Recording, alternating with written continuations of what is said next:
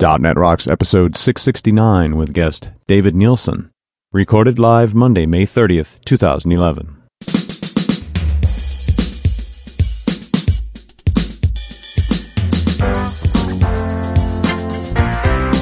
This episode is brought to you by Telerik and by Franklins.net, training developers to work smarter, and now offering video training on Silverlight 4 with Billy Hollis and SharePoint 2010 with Sahil Malik. Order online now at franklins.net. And now here are Carl and Richard. Thank you very much and welcome back to .NET Rocks. It's Carl, it's Richard, it's .NET, it's good. It is good. How are you, buddy? No rest for the wicked.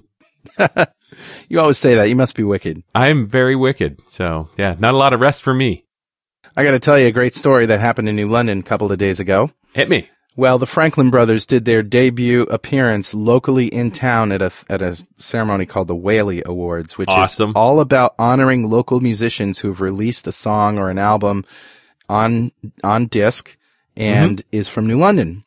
And then they put it up on the website. People got to vote in various categories, a lot like the Grammys. Yeah. But it's all about New London. So, I have a link to an article they did in the local paper, the New London Day, about it, in which there's video of the Franklin Brothers Band, and there's, a nice article that describes it.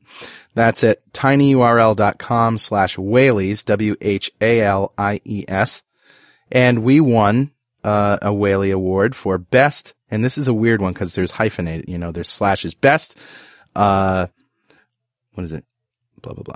Best blues/country rock. So it's nice. blues rock / country rock, right? Congratulations, performance. And New London Blues got it.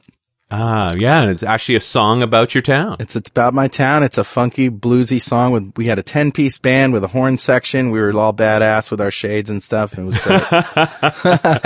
Had a good time. And I'm going to share the song with our listeners. If you go to the website, .netrocks.com, look under this show, and you'll see a link to it. There so you go. I'm going to share it. Have a listen. That's one of my favorite tunes you do. It's a very cool song, and it's on our upcoming album, which is called Lifeboat to Nowhere, and we'll have that available for sale. And, nice. Pretty soon now. Hey, let's get into Better Know Framework. Awesome. This is, it occurred to me that there's so many good things on Codeplex that you might miss. Yeah.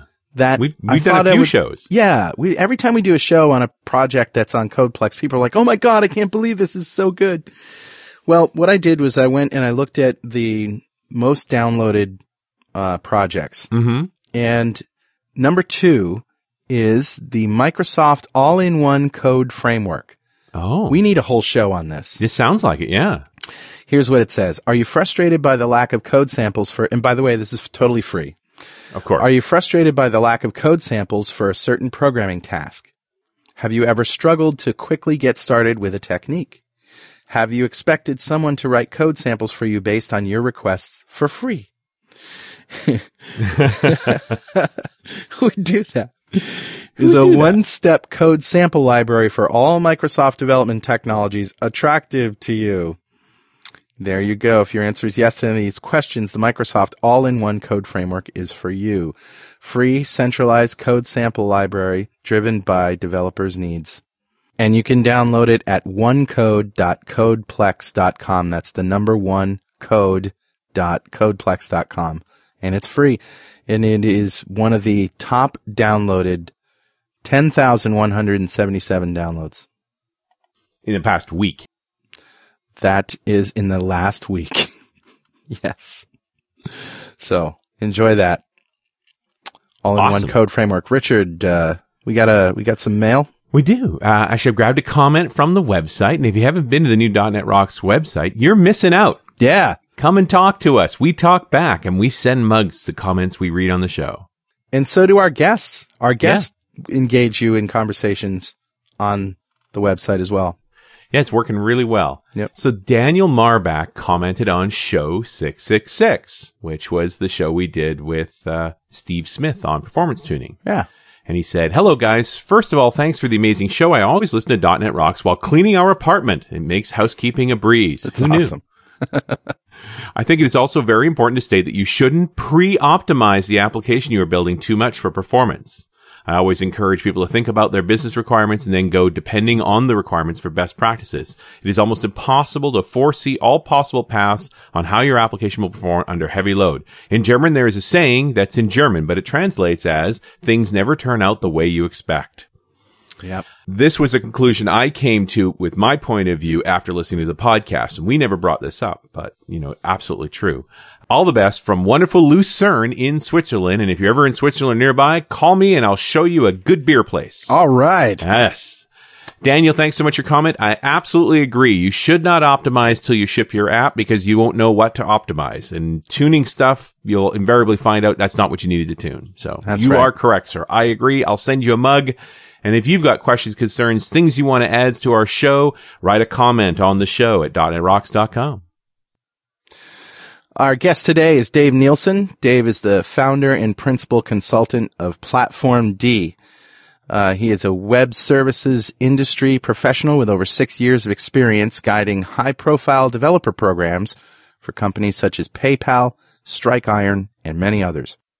As a seasoned developer, entrepreneur, technical evangelist, and director of partner programs, Dave's experience gives him the experience and credibility to help guide your product strategy and develop a developer marketing plan to help you succeed.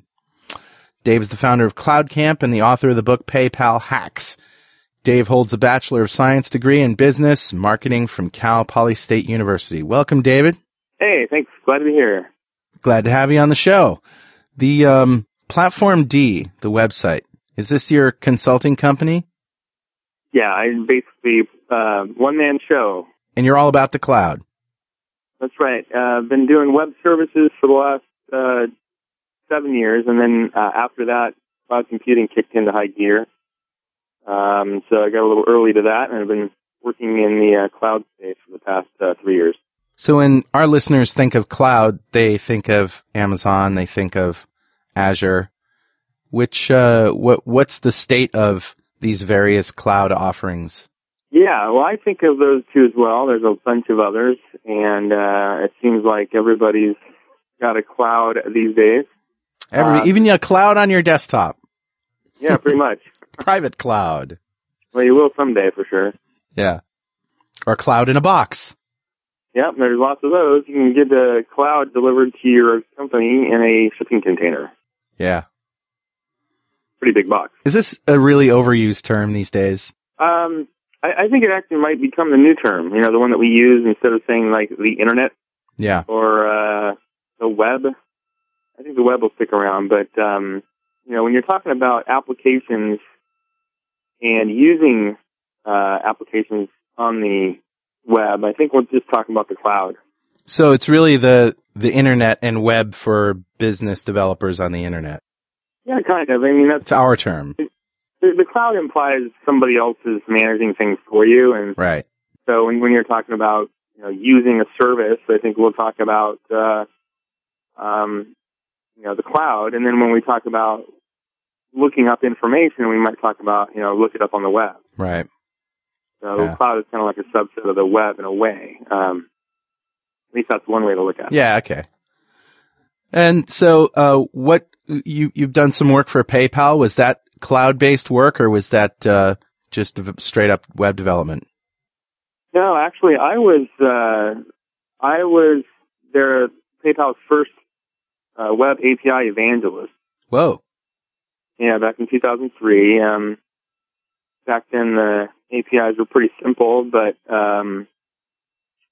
we did have this thing called IPN, which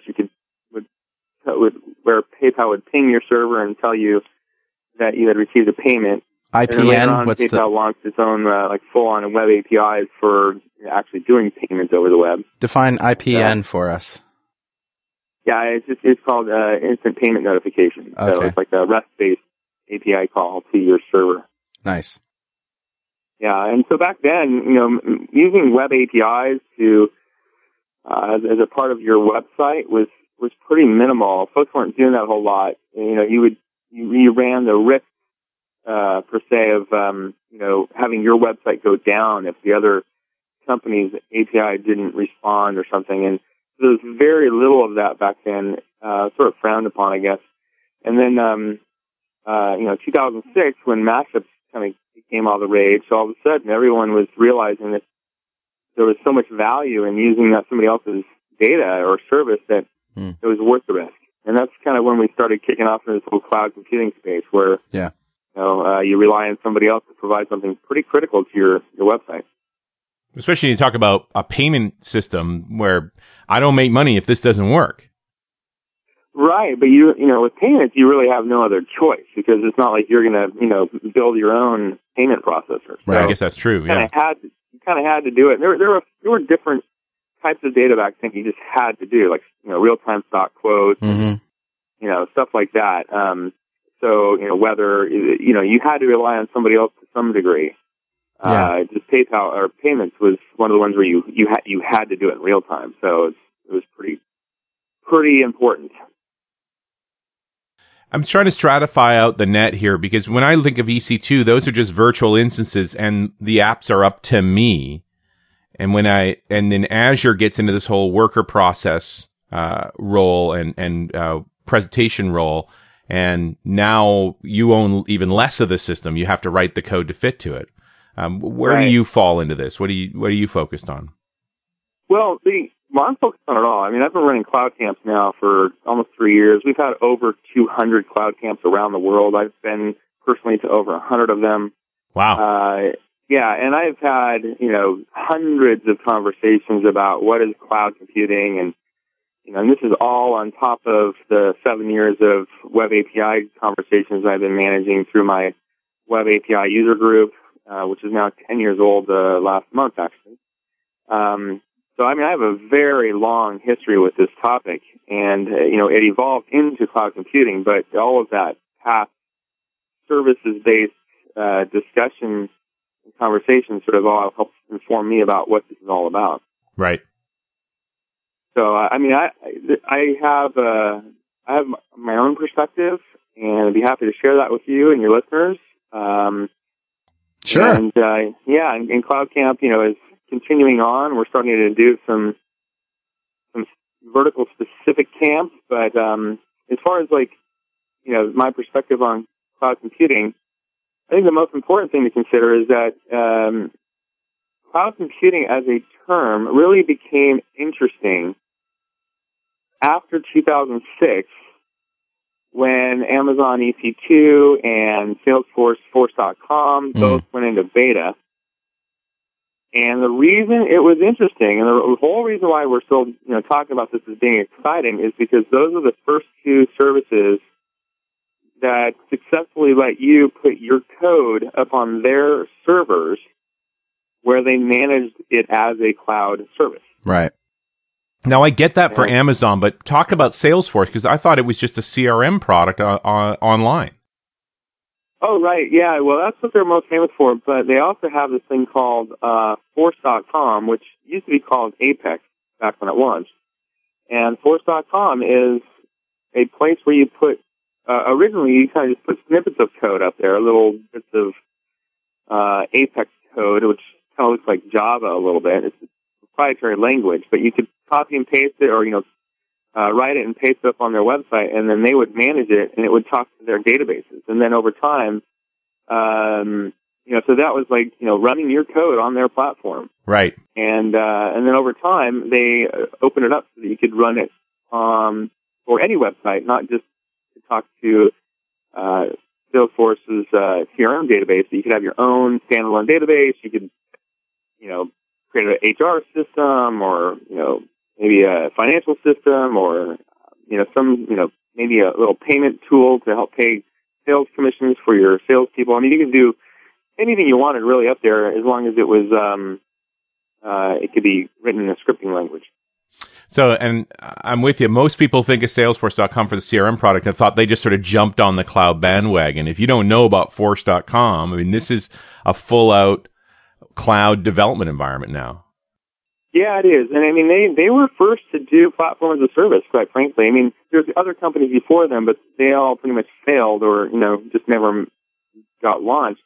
But Force.com they did it well, and they kind of got overshadowed when EC2 launched, because with EC2 you could put your own operating system up there. You could choose Windows or Linux and do whatever you wanted. Whereas with Force.com as a platform as a service, you get a lot of nice things like automatic scalability, but you are limited to that proprietary environment. So you don't call EC2 platform as a service? Is it infrastructure as a service? Yeah, it's infrastructure as a service. Amazon Web Services does have some platform as a service features like SimpleDB, and you could kind of call. They have like a Elastic MapReduce, which is kind of like Hadoop as a service. So they do have some platform as a service features, but for the most part, it's primarily infrastructure as a service. And then we got Azure.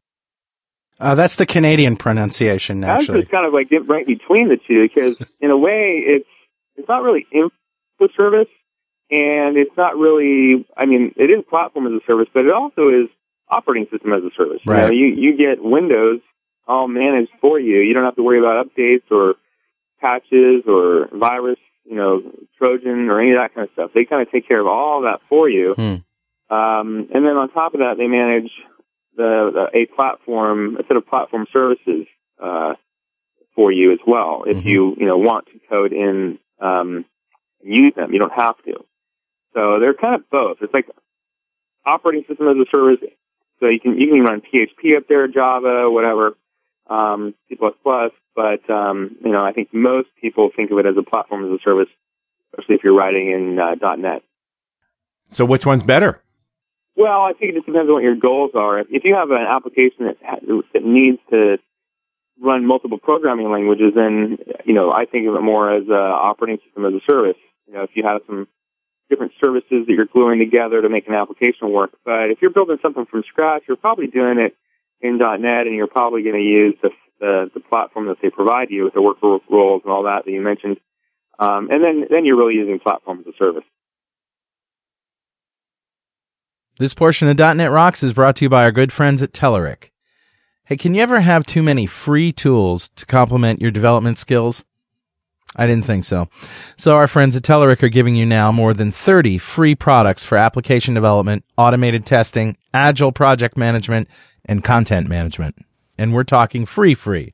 Not a trial, not a demo, but free, complete products supported by a community of over 440,000 developers at Telerik forums. From free ASP.NET Ajax, ASP.NET MVC, and Silverlight controls, to the free ORM solution and automated testing framework, to free agile management tools and content management systems, all of these and more are available to you for immediate download at Telerik.com/free stuff. Most of the free products can be used for commercial purposes and give you access to supplemental support resources such as documentation and forums. Go to Telerik.com/free stuff now and take full advantage of the available free of charge products. And don't forget to thank them for supporting .NET Rocks. We should just mention that what services you get when you sign up with Azure, because, there's a lot of, when you just hear the word service, you might think, well, okay, do I get a command line? Do I get a tool?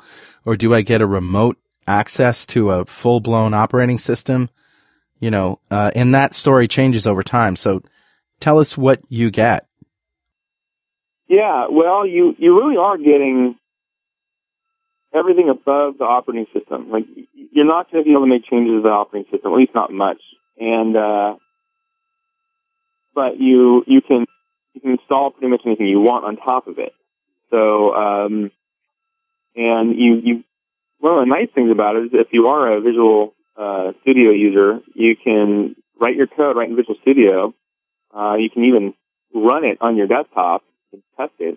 You're not having to connect to the internet every time you want to, just run it. And then once you're all ready to push it up onto the cloud, you can deploy it, and it goes right up onto Azure and right from Visual Studio. So it's got a really nice integrated environment for building your application. But it's not I use a remote access and I get an instance of a server where I'm running the control panel and I'm doing all this GUI stuff, right? That's not it? No, it's not really focused on that. In fact, in a way, with platform as a service, you're trying to you're trying to pass that. You're trying to, right. Reduce those extra steps that you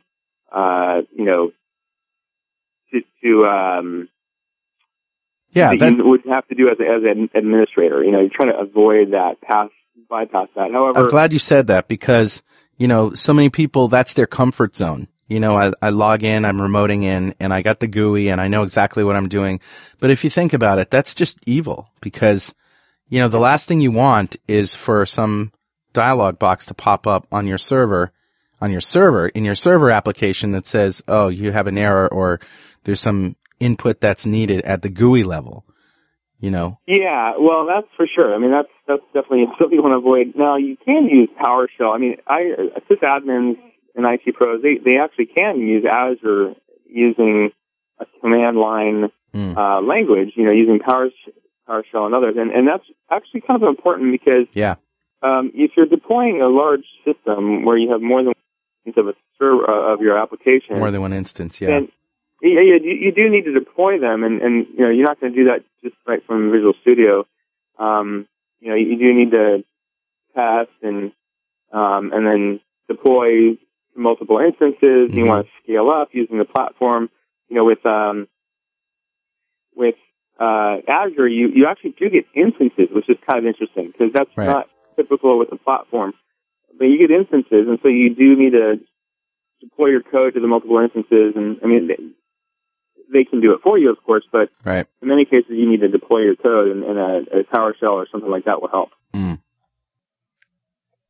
Yeah, I'm wondering how much of this stuff is still pretty manual, that you have to build your own scripts for deployment, your own test and evaluation of how well your system is running. This sort of dream of automated elasticity, I haven't seen it yet. I don't know that it actually exists. You got to do it yourself. Yeah, I've seen some people demonstrate it, but I think they did write the code themselves. However, you can bet that there's companies out there working on deployment scripts for it. I don't know where RightScale is yet, but I know they were talking about doing some scripting up there and automating deployments. There's other companies, I'm sure, who are doing similar work.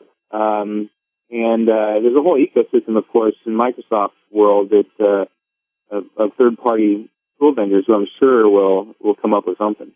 I'm always impressed with how broad the Amazon ecosystem is now. That there's lots of different bits and pieces of tools you can get to do a lot of this stuff. Yeah, well, they were a little earlier, so they have a head start, and they're also using pretty much plain vanilla Linux and Windows. So all of the existing tools, all work there. They didn't really build a new operating system or platform as a service. So, if you want to do all the command line stuff that you've been doing for all these years, you can still do that. The thing that's been bothering me the most is starting to see that migrating applications to the cloud is really tough, that you have to sort of start greenfield if you want to be successful in the cloud. And why is that? Yeah, well, part of it is because with cloud computing, you are scaling out horizontally. What that means is you're using some pretty standard hardware that's not necessarily like a supercomputer. It's the typical web server you might find in any just regular web hosting company.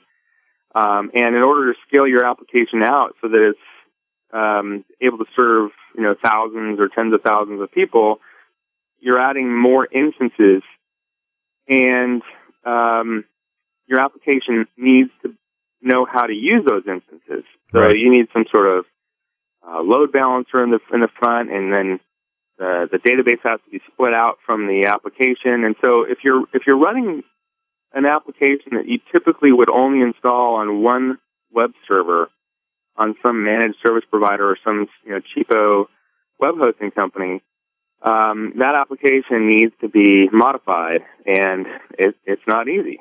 One of the things that's sort of been on my mind is I'd like to see a .NET Nuke run up on Azure, and I still don't think it does. And it's probably some. I'm guessing it can't be that much work to get it to run up there, but as of the last time I checked, which admittedly was, over 6 months ago, it wasn't running up there. What is the big problem? I mean, you have SQL Azure, which is just a configuration string. And granted, there are things about SQL Azure that aren't the same as SQL Server, but most of it's there. And then you have, moving your files and your configuration and all that stuff.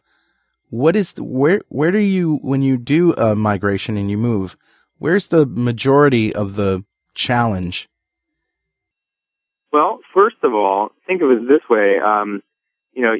Most applications are storing to the local hard drive, right? Well, in the cloud, you don't really have a local hard drive. I mean, you do, but if you save it on one instance local hard drive, then all the other instances aren't going to know about it. So now, when you mean save, you mean saving, you're talking about just being able to take your ASPX file, your ASMX files, and in your C# files and all that stuff and or your VB files, moving them up. Is that what you're saying? Yeah. Well, I mean, like, not just the application code. I mean, like, if your users are uploading their profile photo. All right. Where is that going to store it? Which instance is it going to store on? Got it. They're going to have to store it over on, in Azure storage somewhere, and that's not the same code that the .NET Nuke is using. So, right. I get it. It's different. And then the same thing goes for the database. Even though SQL Azure is pretty much the same thing as your regular SQL Server, there definitely are differences. There's limitations that they have in order for it to scale in the cloud. And so not all of your SQL and your configurations will work. Yeah. There is a project called .NET Nuke Community Test.cloudapp.net. I'll add the link to the show. Yeah, but it is a project to see if they can get .NET Nuke running on Azure. And as of November last year, or November 2010, they got it to work. And now they've been certified as powered by Windows Azure. But getting it to work and supporting it are probably two different things. I'm encouraged to hear that though, because that does sound like the direction I would like to see those types of applications go. But a project like this is the proof we want that migration of complex apps can actually be done to something like Azure. Yeah, I think we're going to see more of that, and I hope I'll go take a look at that project if I can remember how to say it. But that's exactly what needs to happen. And you got community server out there. There's all sorts of apps that we need to move to the cloud. Well, this begs the question: and I know you can't speak for Microsoft, but do you think that Microsoft should finally tune all these cloud offerings so that the interfaces closer, resemble or are exactly the same as what we're used to in a managed hosting environment? I don't think so. I don't think they need to tune it to make it, Wouldn't that make it easy for developers to move? If I could just drag and drop, I'm in the cloud? Well, as long as it doesn't impact the whole point of having your app in the cloud, Yeah. And who knows? Maybe they can do both. I just know that it's really important to not sacrifice the advantages you get of moving to the cloud. Otherwise, what's the point? Right. And we did a show a while back with Corey Fowler talking about how the Azure platform is supporting all kinds of open source stuff like PHP and WordPress. It's amazing how the diversity of support that Azure has. It's almost better than I think its support for .NET apps. Well, I'm not sure I go that far, but they certainly can support lots of languages. Think of it kind of like Windows. You can run PHP on Windows. Sure. Right? And, the challenge really is that they have to figure out how to get .NET running excellent first. I mean, I really believe that they need to, nail that. So if you're going to take your .NET application and get it to run on Azure, I mean, that should be easy, right? Just going back to this whole challenge of migration, and your point was well taken about, you don't want to sacrifice what's good about that, what's good about the cloud, which is obviously being able to scale out. If you have a web farm and a SQL Server cluster, and you're in you're doing it in-house, or you have a managed provider or something like that, do you have those same challenges? Well, you probably have fewer if you're already scaling out like that. So then maybe you have fewer. And quite frankly, you might want to change some things anyway, because you're probably not taking advantage of all of the benefits that you might get by moving to the cloud. Right. You have to change your session state to be in a SQL Server. You have to be careful about not locking things in to one particular instance. I understand. But, but things like storage, I mean, you can move from a single box to a web farm, and do you still have those, those challenges? So we just can't store images on a local drive. I mean, I understand that if you're on a web farm, yeah, you have to pick a drive that they can all see, but it's still a file path, whereas in the cloud, you don't have a file path. Right, exactly. And so you make that change to your code, and it should work upon Azure. And quite frankly, that's probably one of the least difficult ones to do. Because what's nice about that is your files still stay the same. You don't have to modify the files. You just have to modify how you're uploading them and how you're retrieving them. But can you still refer to file paths like, back, machine name, back, or whatever, / a file path? Or that's what I mean. You have to change that to point to the the HTTP location of the file. So you're going to make some changes, but it's not a massive change. Well, that's not a big one. That's that's a known change. That's what it takes to switch to a CDN. Yeah. So what's a big one then? I think that scarier one would be stuff like caching, where the caching libraries change. Okay, let's go into that. I don't know how much work you've done in this area, David. I mean, I've done a lot of scaling of websites, and every one of those projects is unique. There's no one right way, and I think that's what gets really. Carl painted a scenario that gave me chills. I've got a working, load balanced web farm, and you want me to move it to the cloud.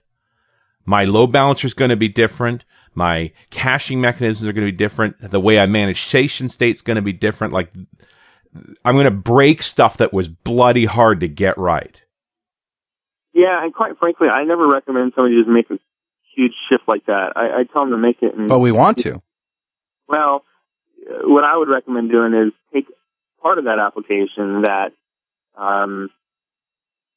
you have that's less risky to move, and move that part first.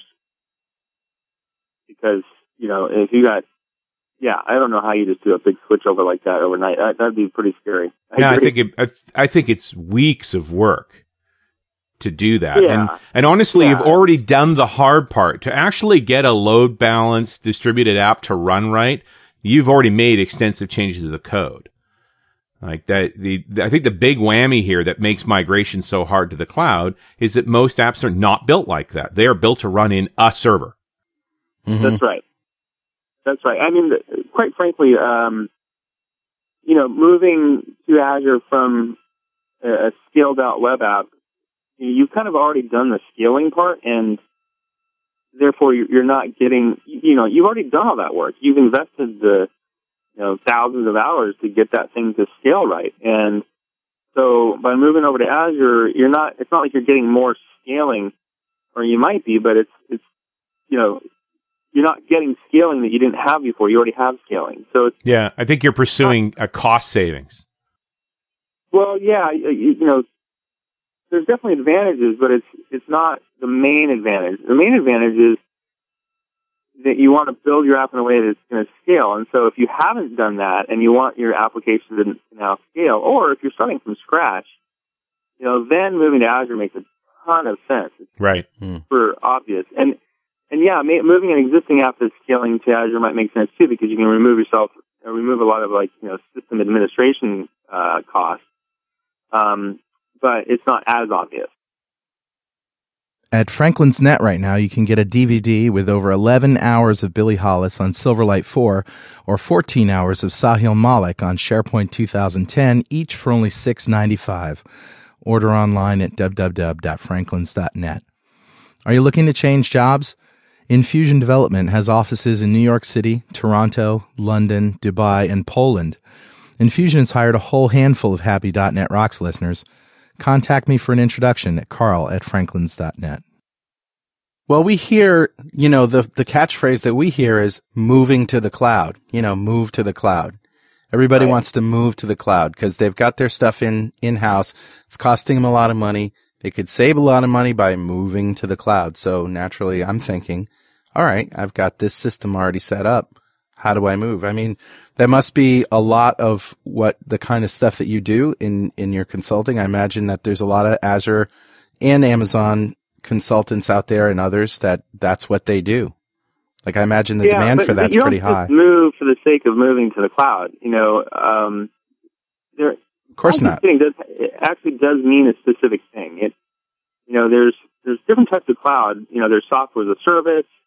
There's, platform as a service, infrastructure as a service, which I think are sort of in the same category. And then there's storage. Obviously, you can just back up things to the cloud. Those are kind of like the main categories of cloud computing.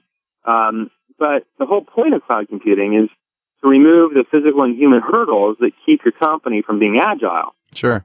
And that's the whole point. So if you already have that, if you've already set that up, you've already done the work to make your application agile, then you probably don't need to move over today. However, that's just not, most companies haven't done that. So the cloud offers them the capabilities that will help them become more agile. So that's really important to keep in mind. And then as far as, there's kind of more detail about the cloud that I think people need to understand, which is, if you're going to move to the cloud, don't just move to some company that says that they have cloud. There's a whole bunch of companies out there that are offering some product that they've had for the last 7 years, and they put it through the cloud wash, and now it has the letters cloud in it, and they call it cloud computing. Be careful not to use one of those. So, forgive me for being blunt, but what I think I'm hearing is, don't move your existing apps to the cloud. Well, in a way, my point is, don't move it to the cloud unless you think it through, because you can get all wound up and excited about using something new. I certainly know I like using new things. Well, but I mean, there are very good reasons, as you said, and let's say that I want those benefits. I have too much infrastructure. I'm paying my IT staff way too much.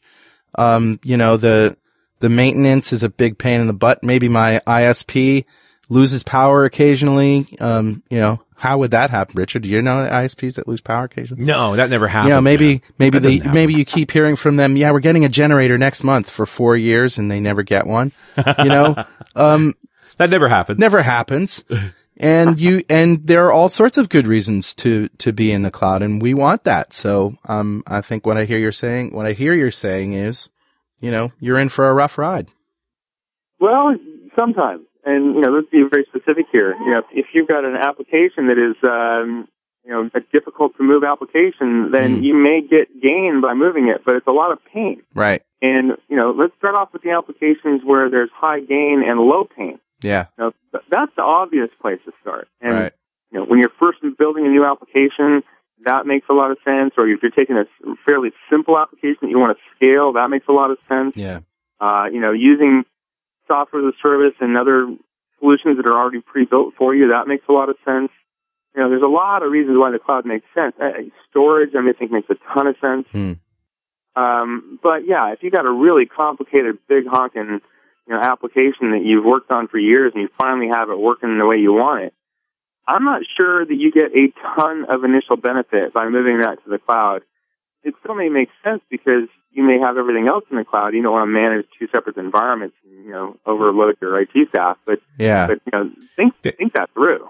I think there was definitely a point where, I've got an app that's running in one server right now when we're hitting the limits of that server, and I'm getting ready to re-architect it to build it into a load balance app. Now would be the time to say, hey, should we move it to the cloud? Well, and also I think what we're all agreeing here is you really need to know what the differences are between how you do this on a web farm or on a single machine and how things work in the cloud, you need to look at your application. You need to identify those pain points.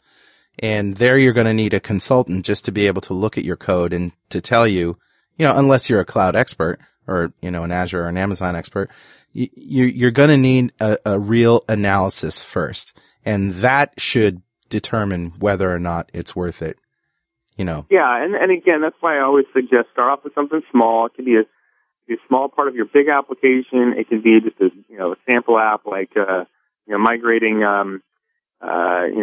geek dinners or whatever that's called. Move that to the cloud and see how that goes. But if you're going to move a big application, I would definitely bring on some sort of consultant who's done it on Azure before. There's still a lot of lessons that are learned in doing this. It's not a drag and drop, that's for sure. And having a consultant who's done it before is going to save you just a ton of time. David, have you done anything with the new virtual machine image option in Azure? No, I haven't, but I was really thrilled to see that they were offering that because to me it just seemed like a no-brainer. You've got a lot of people out there who are familiar with the virtual machine images and right. Being able to save a template of something that you've configured and save it as a image, and then every time you spin up a new instance on Azure, you can load up that image. You can turn the whole thing. You can save your image, turn it off, and then if you want to test it later, you can turn it back on. I mean, that's just really important. And there's a lot of sysadmins and developers out there who are familiar with that model. So it's a matter of making Azure work the way that we are more used to. Well, it's more EC2-like with that. Well, it is, and that's part of what made EC2 so successful, is it was an environment that was familiar. Right. I almost feel like Microsoft did the hard thing doing the worker role, web role approach, which makes a lot more commitment to your development model than just, here's a VM, go nuts, do what you want to do. Mm. Yeah, and I wonder sometimes if that was the right thing to do for them. But here's the good news, is that with the whole Azure framework, Microsoft knows what they want this thing to look like. And so now they can go back and add in the infrastructure as a service. And they kind of know what the whole environment is going to look like, and they can build it so everything is going to scale and work together.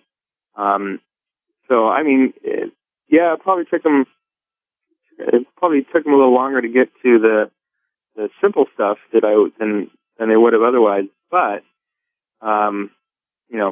it's looking good now. Yeah, it'll be interesting to see how well that actually works. It seems like everything involving the cloud, the devil's in the details. Mm. That it's easy to say, hey, we've got VMs now, but then you got to really look, what features do I have? What don't I have access to? There's always limitations. It's going to take some practice to get good at that. Right. In fact, that brings up another point, which is, you want a service that, when you're talking about cloud computing, you want a service that meets the criteria, the 4 essential criteria of cloud computing.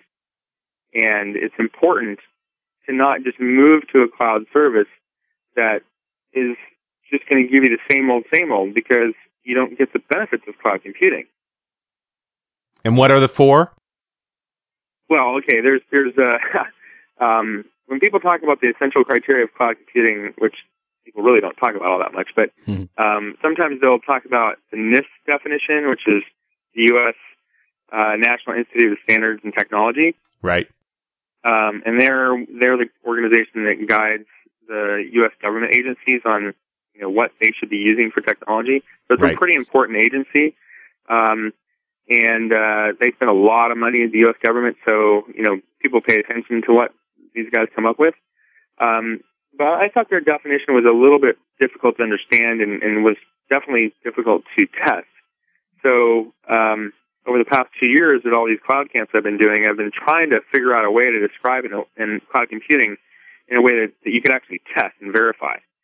And so the definition I have is just a slight modification to the NIST definition, but it basically comes down to this. You want a service that is going to be on demand, and what I mean by that is that the vendor doesn't know you exist, you go to their website, you tell them you want to sign up for an account and turn on a service, and you can do that without having to call them or fax them or anything else. You can get it right away, on demand. Right. Pull out your credit card. Yeah, many times it requires a credit card, but that's fine. And then the second one is self-service. Once you've turned on the account, put your credit card in, you then want to be able to add users and add services without, again, having to call them or talk to them. You should be able to do it right away. And I think most vendors do that part. The third one is you want to be scalable.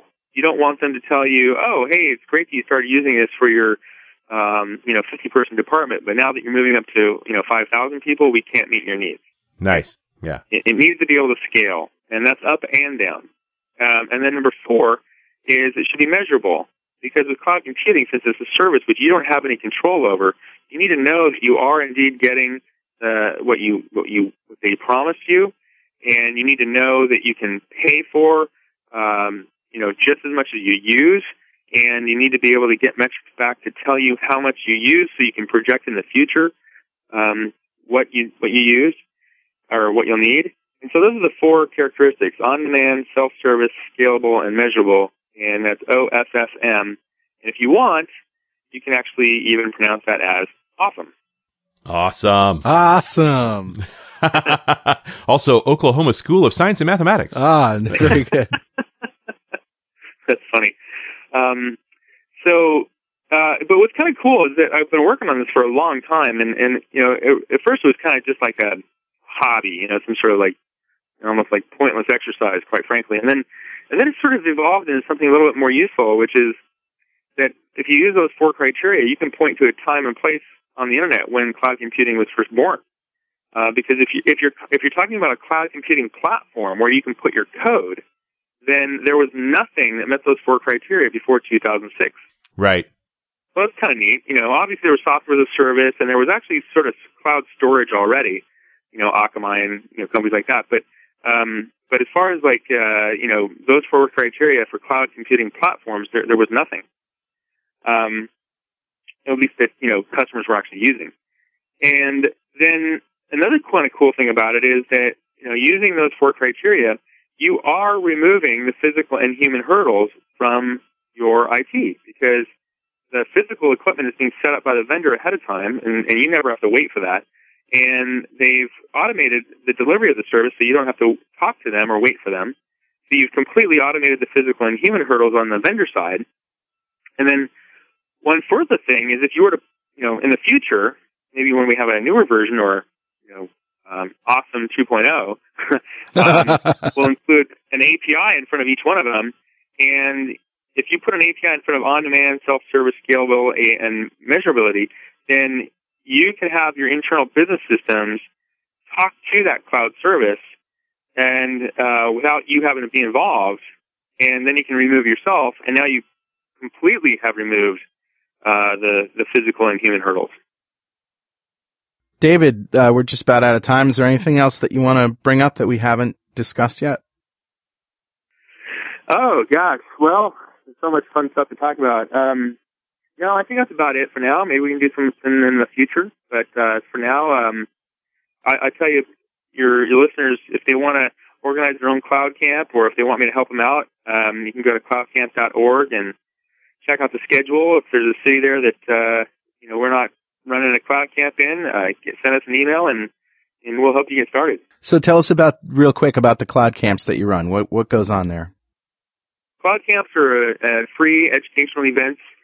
In a way, they're sort of like slightly or less technical Azure boot camps. It's more about educating people on all topics related to cloud computing. Mm-hmm. But we don't get as technical as maybe like a boot camp. And we talk about all different vendors, not just Microsoft, but Amazon and Rackspace and all these other companies. And we even talk about private clouds and all the different cloud services that are out there, like Trovo and Twilio, who provide you like cloud communication APIs. And there's just lots and lots of stuff to talk about. So, is it all talk, or is there any hands-on kind of stuff too? There's usually a little bit of hands-on, but not a lot. It's mostly like helping people understand things. Okay. And that's where we're at today. That's a good thing. Yeah. David Neilsen, thank you very much. You're welcome. Thanks for having me, guys. All right, and we'll see you next time on .NET Rocks.